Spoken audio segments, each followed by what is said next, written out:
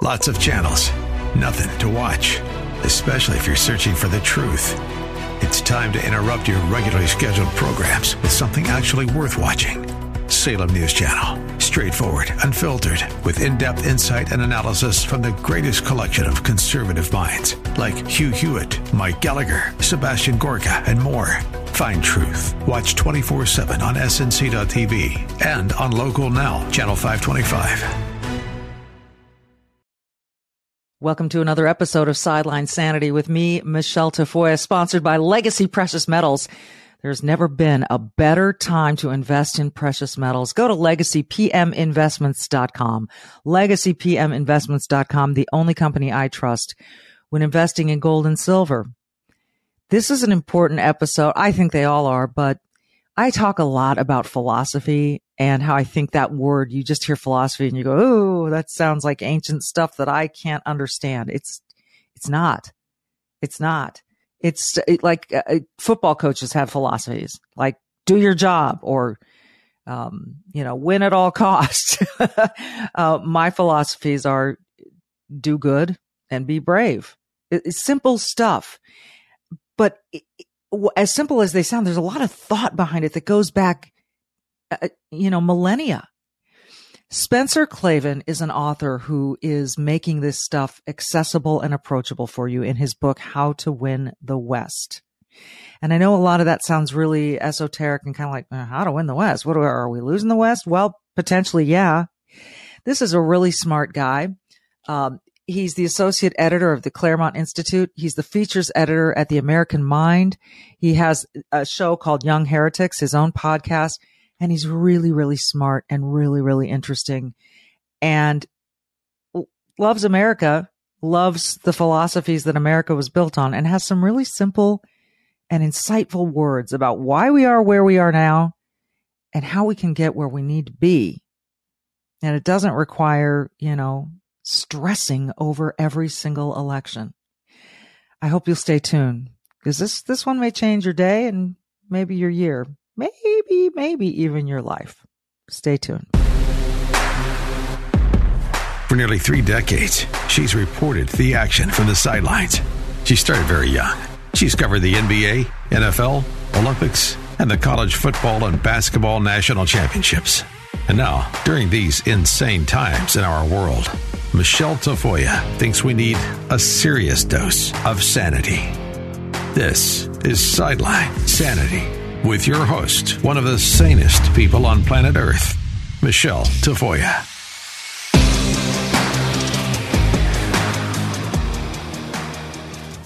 Spencer Klavan, welcome. I'm so excited to speak with you. I often tell people I am a practicing Stoic, and I think that makes me sound like I'm a Stoic. But in fact, the word practice means I'm just trying every day to live by sort of the laws of Stoicism. How do you describe the way that you practice? Wow. Well, first of all, Michelle, thanks so much for having me on. And, yes. I'm delighted to meet a real life modern Stoic. I wouldn't describe myself as a Stoic. I'm a Christian, and I do believe actually that one of the most fascinating things about Stoicism, which maybe people don't know if they just hear the word and they think, yeah, this means that you have no emotions and you're very kind of, Stoic, laconic. Yeah. You don't get head up a lot. One of the things people don't realize is that the Stoic vision of the cosmos, the idea of the universe as united in one harmony, threaded through with divine intention. That was a major part of Greek philosophy that had a big impact on some of the writers of the Christian gospel. So St. Paul, the famous evangelist to the Gentiles, when he came to Greece and surveyed the varying competing philosophical schools that existed at the time, it was Stoicism where he found the most material that he could work with, is kind of how I like to say it. The opening of John's gospel, that in the beginning was the word, the logos in Greek. And the notion that we're all children of the same Father, namely God, that's to be found in Seneca. It's in Heracles Socrates of Alexandria and Epictetus, that we share one parent. They called him Zeus, the god Zeus. And this is something we think of as totally normal and natural, right? Oh, that's just everybody's common sense that we're all brothers. The UN Declaration of Human Rights says this. But in the ancient world, and in humankind more generally, this was a radical and daring minority view, the idea that we're actually equal, created equal in some fundamental way. So in that sense, you could also link this to the American Declaration and to this the way this country works, right? And so I wouldn't call myself a practicing Stoic, but I would say that all of us, in some sense, if we believe in this country, if we believe in the brotherhood of man, we're Stoics almost without even knowing it. You said something there that makes me curious. Why is it such a radical idea that we're all equal, born equal into the world? Why would that ever be considered radical? That confuses me. Yeah, I mean, that is an amazing thing to think about, especially now when we're so many, when we're 2,000 years out from the Christian revolution that transformed the West. And but if you go back and you read these ancient texts, even authors that you would think of as very sophisticated and wise on many points, they look out at the world and they say, well, there's all sorts of differences in humankind, right? Some are smarter, some are less smart. Some people are born with disabilities, and in the violent and difficult world of antiquity, it was very easy to draw the conclusion that actually there are greater and lesser men in some absolute sense, and so it was this. Crazy. That's kind of like what they're talking about in Davos, isn't it? At the World Economic Forum. This is the thing. Well, they think they're greater and we're less. That's totally right. And they think that because it's just common sense that, the brotherhood of man kind of dropped out of the sky, nobody needs to think about it. They think they're the good guys. But if you don't actually expressly preserve these traditions, this is sort of something I talk about in my book, How to Save the West. If you don't carry these traditions forward, then you're not going to end up just automatically believing in that sort of stuff. You're going to say, well, some people are deplorables, white people are inherently racist. All of this stuff is ancient. We think of it as this new development, but that's just the natural state of man without this wisdom from antiquity. Oh my gosh. Okay. How to Save the West is the book. And another question that I have, because, I love to learn. And I think a lot of people hear the West, the Western life, Western civilization, West. And they're thinking, okay, what's the difference between West and East? We're all humans. What's going on with this West label? How would you define Western civilization? I'm really glad you asked that question, because not only do people wonder, what's the difference between West and East? A lot of times you'll hear, well, Western, that's just a synonym for white chauvinism or racism or whatever. There we go. What have you. And my favorite is I told somebody I was writing a book called How to Save the West, and they responded, oh, I love John Wayne movies. It said, not that kind of West, not the the Wild West. But in fact, this tradition that we talk about when we talk about Western civilization with a capital W, it's not about things being better if they sit to the left on a map. And it's not about any one race or even any one nation. The way I define it is it's the intellectual inheritance of Athens and Jerusalem. And those two words are kind of pillars of what we think of when we think of Western civilization. So Athens is where you get that great Stoic teaching, where you get these people peering into the depths of human reason as far as they can see with the unaided mind, right? And that's where you start to, gain this insight. Well, that actually, even though some people are born into slavery, some people are born very wealthy, right? We are actually fundamentally, as human beings, all equal, right? And so that's Athens, this grand tradition from Socrates to Aristotle, on into the Hellenistic philosophers. But there is another dimension of this, and it's important to remember, and that's Jerusalem, which stands in for the great monotheistic faith of the Near East, the Abrahamic tradition of Jerusalem, which is to say Judaism, leading on also into Christianity, and that meeting, that encounter between St. Paul and the Greek streaks on the Areopagus. In some ways, that's the kind of like big bang of Western civilization. So it's not anything to do with where you're from, who you are, what kind of country you were born into. This is a tradition, and these are some of the greatest sources of wisdom known to humankind. We don't get to take them for granted. They don't just kind of come automatically. We're not born knowing these things. We need to be schooled in them, and we need to preserve them. And so, that's something we've kind of lost sight of as we start to accuse this of, chauvinism or racism or whatever. It's exactly the opposite. This is how we come to understand that we are all brothers. It's how we keep that radical idea of human freedom and American liberty. And so this constant pull between Western philosophies, Western civilization, and those who hate the West, those who hate the West, what is, and would like to destroy the West, by the way, would like to destroy Israel, would like to destroy, like nothing better than destroy America. Why? Like, where is that hatred so rooted that it seemingly cannot be diminished, cannot be assuaged, cannot be collaborated with or negotiated with? Right. Well, the world is a very painful and broken place. And this is something I talk about a lot in the book. And in the introduction, I sort of deal with this movement against Western civilization. Hey, hey, ho, ho, Western civ, it's got to go, right? Is the slogan. And if you can sell people a villain, a bad guy, then you can get a lot of power from people who just want somebody to blame for their pain, for their difficulty, for their sorrow. And in some sense, this is the classic Marxist move. It's not that the world is inherently unfair. Actually, the world can be perfect. We can make the world perfect. If only we get those nasty oppressors out of the way, right?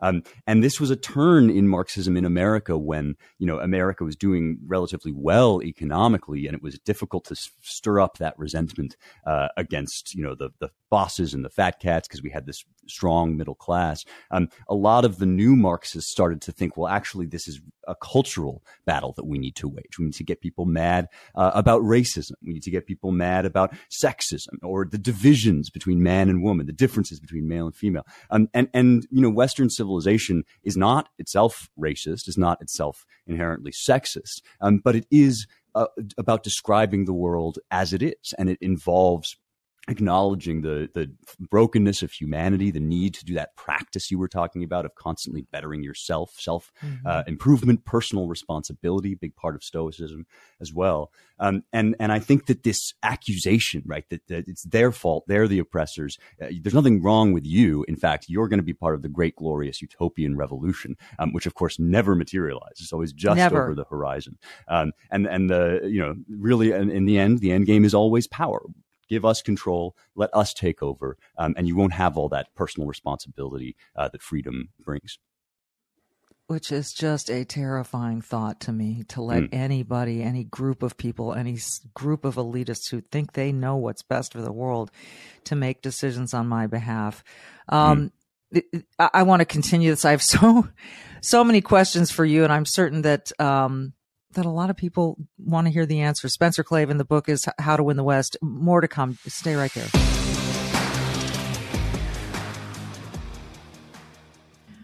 Well, you may have never thought that you'd hear this in your lifetime, but a food shortage could be coming even in the U.S., and that's according to economic experts. That's a recent bit of writing. That's why survival food, hear me out, is more important than ever. You can create a stockpile, because if you remember during the pandemic, there were things you couldn't get. And if we have another one of those or any other kind of crisis here in America, which doesn't seem that outlandish to me anymore, you may want a food supply. So you can create your own stockpile of the best-selling 4 Patriot survival food kits. This is not ordinary food. We're talking good for 25 years, super survival food, handpicked right in a family-owned facility in the USA and giving jobs to over 200 Americans. The kits are compact, sturdy, water-resistant, stackable, so you can keep them in your pantry, in your basement. They have different delicious breakfasts, lunches, and dinners, and you can make these meals in less than 20 minutes. All you have to do is add boiling water, simmer, and serve. And right now, you can go to 4patriots.com, use code Michelle, that's Michelle with one L, Michele, to get 10% off your first purchase on anything in the store, including this 3-month survival kit. You'll get their famous year-long guarantee after you order, plus free shipping on orders over $97. They're called 4 Patriots because a portion of every sale is donated to charities who support our veterans and their families. We love that. Just go to 4patriots.com, use the code Michelle, Michele, to get 10% off. That's 4 Patriots. It's the number 4, patriots.com, code Michelle. Start building your own stockpile. Start today.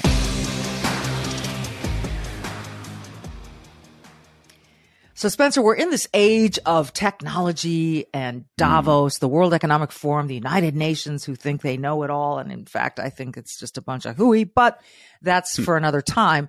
I think people would say, okay, we are smarter now. We have more data. We have more information.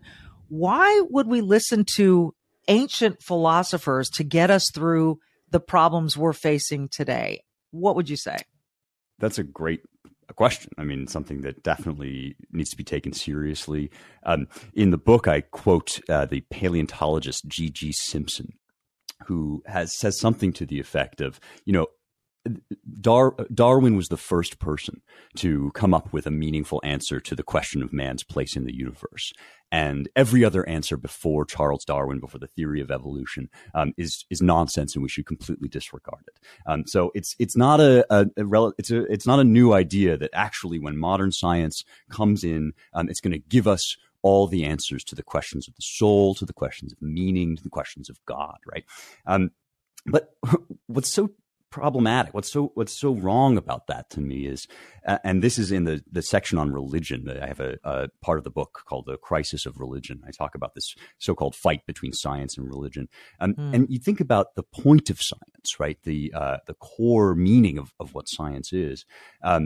It was never intended to answer those questions. In fact, explicitly, the whole point of science is we're going to take our eyes away from these kind of larger, abstract, unanswerable metaphysical questions. And we're just going to look at the physical nature of the world and how we can control it. That is a wonderful gift to the world in terms of our health, our longevity, all sorts of technology that we've developed. But it actually isn't enough to lead a full, rich, fulfilling human life. We need more than that. And so when you take everything but science out of the equation, what you end up doing is you end up turning science into a religion. And that's where you get Dr. Fauci, right? I represent the science, right? The clerical priest who's going to pronounce from on high, not just about what the spread rate of coronavirus is, but about what's morally good, what you must do, what freedoms you must give over in the name of the collective. That's where you get the Davos guys. I mean, it's the same idea. It's just reducing everything to material science is actually a recipe for disaster. So my point is, if you go back to these older texts, which deal with those bigger questions, those vertical questions of mankind's place in the universe, you'll actually find a lot more sanity than you get from some of our modern gurus. That's why we call this show Sideline Sanity. We want sanity in the world. So I try to carry my light every day, carry myself in the best way I know how. And I do fear, I have fear about the future, whether it's about China, whether it's about Russia, whether it's about will this amazing country in its infancy still, the United States of America, come crumbling upon itself. Do you have suggestions for every individual in the way that they just kind of live their lives with that? I don't know if you can escape the worry, but knowing that they can make a difference. Yeah. I think you speak for so many people, for maybe most people, when you say that, you have those fears, those worries. I know that I hear from people all the time, people who listen to my podcast, people who read what I write, and they just feel helpless. They feel helpless and paralyzed and scared because the problems we are dealing with in this country, in the world, they are so huge and so structural that it just feels like, how am I ever going to, your show's called Sideline Sanity. It's a great title because it does feel like sanity's on the sidelines, right? I mean, it feels like everything in the main part of the world is going mad. And so how can we intervene? How can we do anything? And when people think about that question, they start to think about the world as if they were Ron DeSantis, right? As if they had control over a whole state, or they were going to write a law tomorrow that fixed everything in the country. And that's where that paralysis starts to set in, because most of us aren't Ron DeSantis. We each have a role to play. And a lot of us don't have that big political power. We have the vote, which is so crucial. But there's got to be more than that. And we feel like we can't affect these big changes that we want to affect. This is why I wrote this book. This is the whole point. When you write a book called How to Save the West, you're making a big promise. But the great thing about Western civilization, the really, truly powerful thing about it, is that the ancient wisdom which comes down to us through these wonderful traditions is not aimed solely at people who are kings, who have political power, who can muscle the wheel of history back into the right place. It's aimed at individual human souls, right? And the West is saved every time one of those human souls wakes up from despair and carries the wisdom of the past forward in how you show up for your kids, in what you teach them about how to navigate the world, in how you work and act in your community. Look, politics matters. The whole 5th section of the book, called The Regime Crisis, is about politics. But the wonderful thing about the Western tradition is that it doesn't stand or fall on getting the right answer to the 2024 election or getting the right vote at the midterms. It doesn't depend on that. These are traditions that have survived the fall of Rome, that have survived the exile in Babylon. They can resurrect themselves if we just carry them forward day by day, each of us in our lives. That's the kind of wisdom that I try to present in this book. And that's how we get out of that paralysis, is to realize that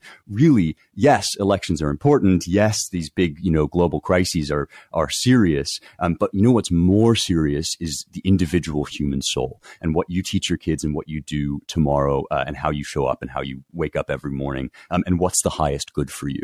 So those are the kinds of questions that you'll find addressed in the book. It's why I wrote the book. And I think that's our way out of despair. Well, the stock market continues to be confounding, doesn't it? I mean, and it's, we live and die by it. Some of us, we watch it and we go, oh no, everything's terrible. And then it comes up and we go, oh no, everything's good. We need to take a breath and think about silver and gold and precious metals. There really has never been a better time to invest in precious metals. The current financial economic environment we find ourselves in is similar to 2008. And I can tell you that in 2008, those who invested in gold actually saw gains. And those who did not, many lost their retirements. So we're in that kind of environment where you want to think about legacy precious metals, the only company I trust when investing in gold and silver. And they can explain to you how to do it. Do you need tangible physical gold? Should you work it into your IRA, your 401k? What do you do?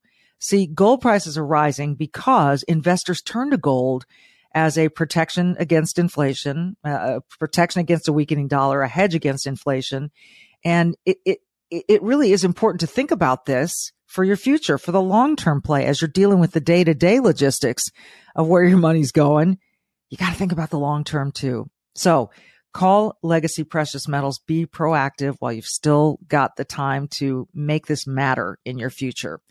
They can advise you on all your options. Here's the number, 866-528-1903. 866-528-1903. You can speak directly to an IRA expert or download their free investor's guide at legacypminvestments.com.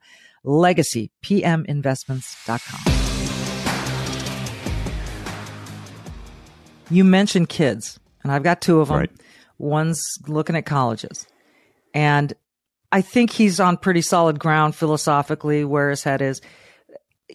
but certainly a number of his classmates are all part of this woke cult. I will call it that. Yep.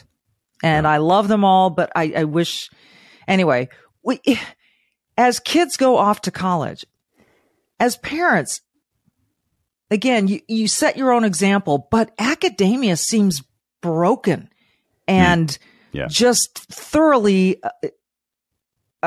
indoctrination zones. I'm generalizing here, and I know there are a number of excellent schools out there, and I know there are a number of great programs, but we know what we know, and no one can tell me differently that academia is very left-leaning. What should parents do about their kids and that future goal of college? Well, this is one of the great insights of the ancient tradition. You get it a lot in Plato, the Greek philosopher, just this notion that, education is actually never morally neutral. It's never just your sums, your math, and your reading and writing. That's important, of course. But always when we train kids, when we talk to them about the world and how it is and how to act in it, we're operating out of our beliefs, out of our deepest beliefs, and we're shaping young souls. And so nothing is more important for the future of the West than how parents raise their kids, how they teach them. I mean, I think that you've started to see in these movements like against CRT in school, some of the work that Chris Rufo has been doing, the way that we've been engaging with public schools and parent-teacher associations and so forth.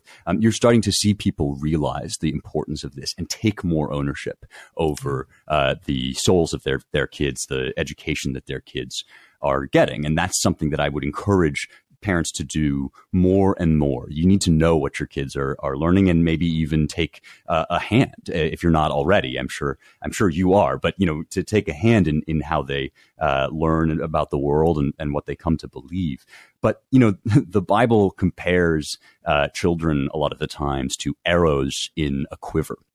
And typically people interpret that to mean, well, it's because they're like weapons, they're wealth, basically. You've got more arrows in your quiver. But I think that there's more to that metaphor than that, because, your children are arrows in your quiver because they have a trajectory. Arrows, you shoot them and then they go away from you. And that's the hardest and the most painful part of raising kids, is that eventually they are going to be, they're going to reach the age of maturity and they're going to be set free to make these decisions for themselves. And so I would suggest that, in addition to sending your kids to a school like, Hillsdale or one of these classical schools that does have its head on straight, you're also going to have to equip them to move through a world that is maddening and is crazy. And, something like a book like Aristotle's Nicomachean Ethics, which is basically the handbook for how to be good at being human, right? How do I discern right from wrong? Right. If they get a handle on that book, or if they, read what I have to say about it in How to Save the West, which is kind of maybe a digestible version of it, they're going to have those tools for guiding that trajectory. That's your job, because ultimately they are going to be on their own, as we all are, and they have to stand on their own 2 feet. And the way to do that is to train them up, to teach a child the way that he should go when he's young, and he will not depart from it. Ooh. There is a lot. I can't wait to finish this book, How to Win the West. And I commend you for taking this on and for being brave enough to suggest that, hey, you know what? There really are some things we can think about and do and employ in our daily lives to do this. And you don't necessarily have to be afraid. And I particularly like your point of view that the next election is not the end of the world, just as the last election wasn't the end of the world. But it's how we go on and how we carry ourselves. And you really can live a happy life if you decide, if you choose to do so, and to just be good and do right in every aspect of your own life, and every day wake up with that attitude. I believe that stuff kind of has a ripple effect. I believe it pays off. You agree? I certainly do. You're not going to see it necessarily. That was a dumb question, but no, I think it's so important not to, catastrophize, because, things look rough in this country. I won't lie. I'm no fan of the Biden administration, but you will note in point of fact, right, that it wasn't, as you say, it wasn't the end of the world, and there have been many worse catastrophes in the world that people before us have survived and even thrived in, and it pays to learn from that. Indeed, it does. And that's why I love reading history, and I love reading books about philosophy, things that get people through. And by the way, I just want people to understand, when you're reading philosophy, and I love that yours is quote unquote digestible, as you put it, because it is intimidating for a lot of people to pick up Aristotle, to pick up Seneca, to pick up, Meditations by Marcus Aurelius, even though I find that a fairly easy read. But there are lots of editions of these books and people like you, authors like you, who put it together in a really accessible way that is not intimidating at all. So I want to encourage people to get this book and, find a way to make your life better and your kids' lives more productive. And we just want to be happy, productive citizens that help make everything better. It's really pretty simple, I think. Spencer Klavan, I so appreciate you joining us. We've shown your Twitter handle here. We're, all your credentials, and appreciate so much. I'd love to have you back. I would be delighted. Thank you so much for having me. It's such a pleasure. You bet. He is Spencer Klavan. I'm Michelle Tafoya. This has been Sideline Sanity. Don't forget simple things. Number 1, do good. And number 2, be brave. Thanks, everyone.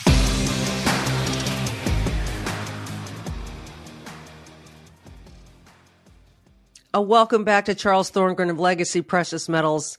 Hey, Charles, today I want to make people calm down a little bit, help them to calm down a little bit, because there's a lot of fear out there. When we look at the markets, we look at the economy, we don't know when this pain is really going to assuage, if you will, when it's going to calm down. So what do you tell people about why gold can work for them in this middle of this fear? Yeah, it's a really important question, I think, and it's important to realize that there is things you can do to help remove that fear. There's nothing worse than having a fearful mindset when it comes to managing your money. This is something you want to do that gives you protection and helps you sleep better at night, not lose sleep. And that's ultimately what gold does, right? You step into gold and you're saying, I'm not trying to time the market. I'm not trying to maximize my return. What I'm trying to do right now is protect what I have. And that's the important thing about gold. When everything else is moving backwards, gold moves forwards. Gold is the asset that will continue through the test of time to gain in value because it does a couple really important things. The first is the weaker the dollar gets, the stronger gold is. And the dollar will always get weaker. We have what we call inflation, and our government tells us 2% is good. But if you think about that, that means you're losing 2% of your purchasing power every year. And that's in the best of times. So this is what gold does, and that's its main job. That's its main job. And I think if we can all sort of look at it that way, as protecting what you have and helping you sleep better at night, that is huge because, as you said, inflation's always going to be with us. That means we're always going to lose purchasing power, except when it comes to gold. Do I have that right? You have that right. And that's why your grandfather always said, this cost me a nickel when I was your age. You know what, Charles? I found myself saying to that to my kids now. It's really embarrassing, but it's so true. I mean, the prices are just off the charts. I want people to remember to go to Legacy Precious Metals, go to legacypminvestments.com, download their free investor's guide, give them a call. Charles, when they call, who can they expect to pick up the phone and give them, a little bit of an education on the other end? I have a multitude of account representatives here, and their whole job is to walk you through the process. I don't call them salesmen because that's not what they do. I'd like to call them teachers, but I don't think that does teachers justice. Their job is to show you what options you have, show you what's going on, and show you what makes sense for you personally. Everyone has a little different need from the next person. So it's important to speak to somebody who's going to focus on that and show you what options you have so you can get that sleep at night, so you can remove that fear from your at least from your money aspect of life. And that's important. Oh, it's huge. It's huge. It's on the forefront of people's minds right now. Charles Thorngren of Legacy Precious Metals. Again, go to legacypminvestments.com. Thanks, Charles. My pleasure.